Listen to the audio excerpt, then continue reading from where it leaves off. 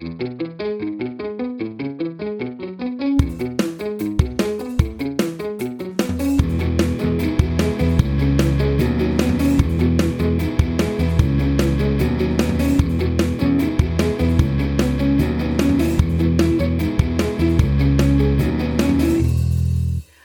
think the end goal is really, really important, whatever kind of work you're doing. And I'm contacted all the time, not just by students, but also parents and teachers and people that want to do better and change their life. And I think school is one way to do that because grades open up doors.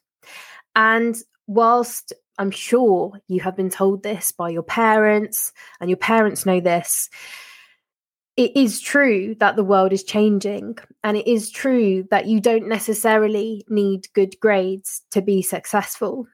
But people like Mr. Beast, he was successful because for 10 years before he set up his YouTube channel now, he spent 6 hours a day unpicking and extrapolating YouTube videos instead of going to school, which he didn't tell his mum.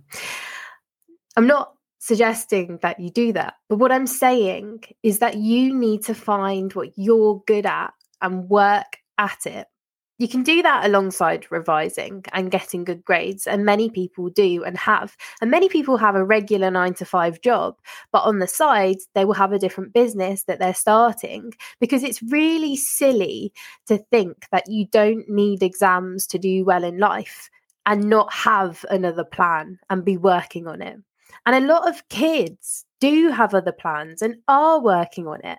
I remember when I went to someone's house a few years ago and he'd bought himself a 3D printer with basically all the money from his birthdays. And he was starting to make his own templates and build things. But he was also working really hard at school because he realized that if he got ahead now in designing, when he was at university, he would be able to be ahead of everyone else. And so that's what he was pursuing.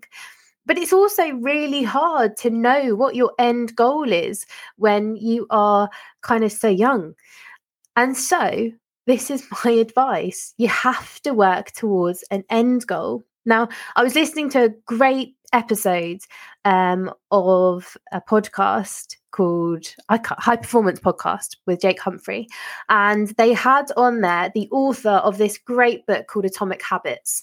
And I definitely recommend the book for all of you. And it looks at ways you can be more productive and ways that you can be more successful.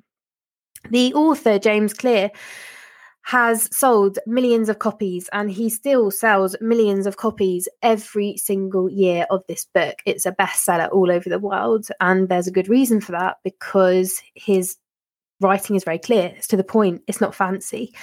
And one of the things that he did when he was having trouble getting motivated and thinking about what he was going to do is every morning he opened a blank page of a book and he would think about what he wanted to do for the rest of his life. And it changed in the course of the 2 weeks that he was doing it. But through that, he was able to find focus on something. And I think this is the big thing that a lot of people miss out on when they get stuck in revision. It's not just what you're doing right now that's going to impact what you become. It's also what you're doing and thinking about around it. You might be really into gaming. You might be really into creating stuff.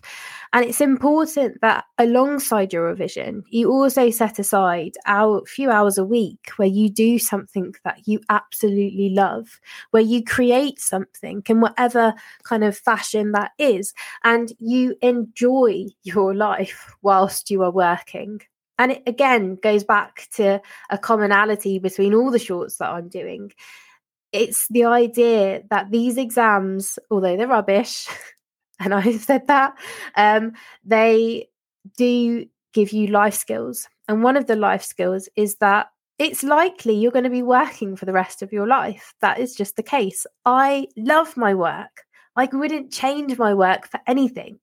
But there are days, and at the moment, I will freely admit I am exhausted because I am helping and supporting a lot of people through their exams. And it's always a busy time of year for me. And I have days when I don't want to go to work, but I know what my end goal is, and I work towards that.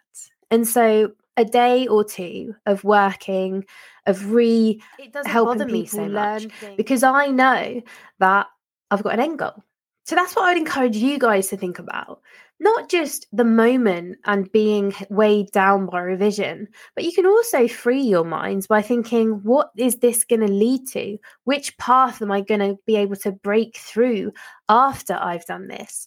And then, honestly, it will be so much easier for you to work and revise because you know that this is just temporary and the next 3 months will zoom by. I promise you, because I do it every year and I have done for 10 years. It's hard. It feels like you're wading through water at times, but you've got an amazing summer to look out for. And you're so young. You have so many things that you can achieve. And even if you aren't young and you're listening to this and you're a little bit older like me, you can do anything you want to do, but don't quit your job yet. Work on your plan and work alongside it with your regular work and look at your end goal. What is it that you want to do for the rest of your life? How is it you want to live? And work towards that. And hopefully that will spur you on and motivate you.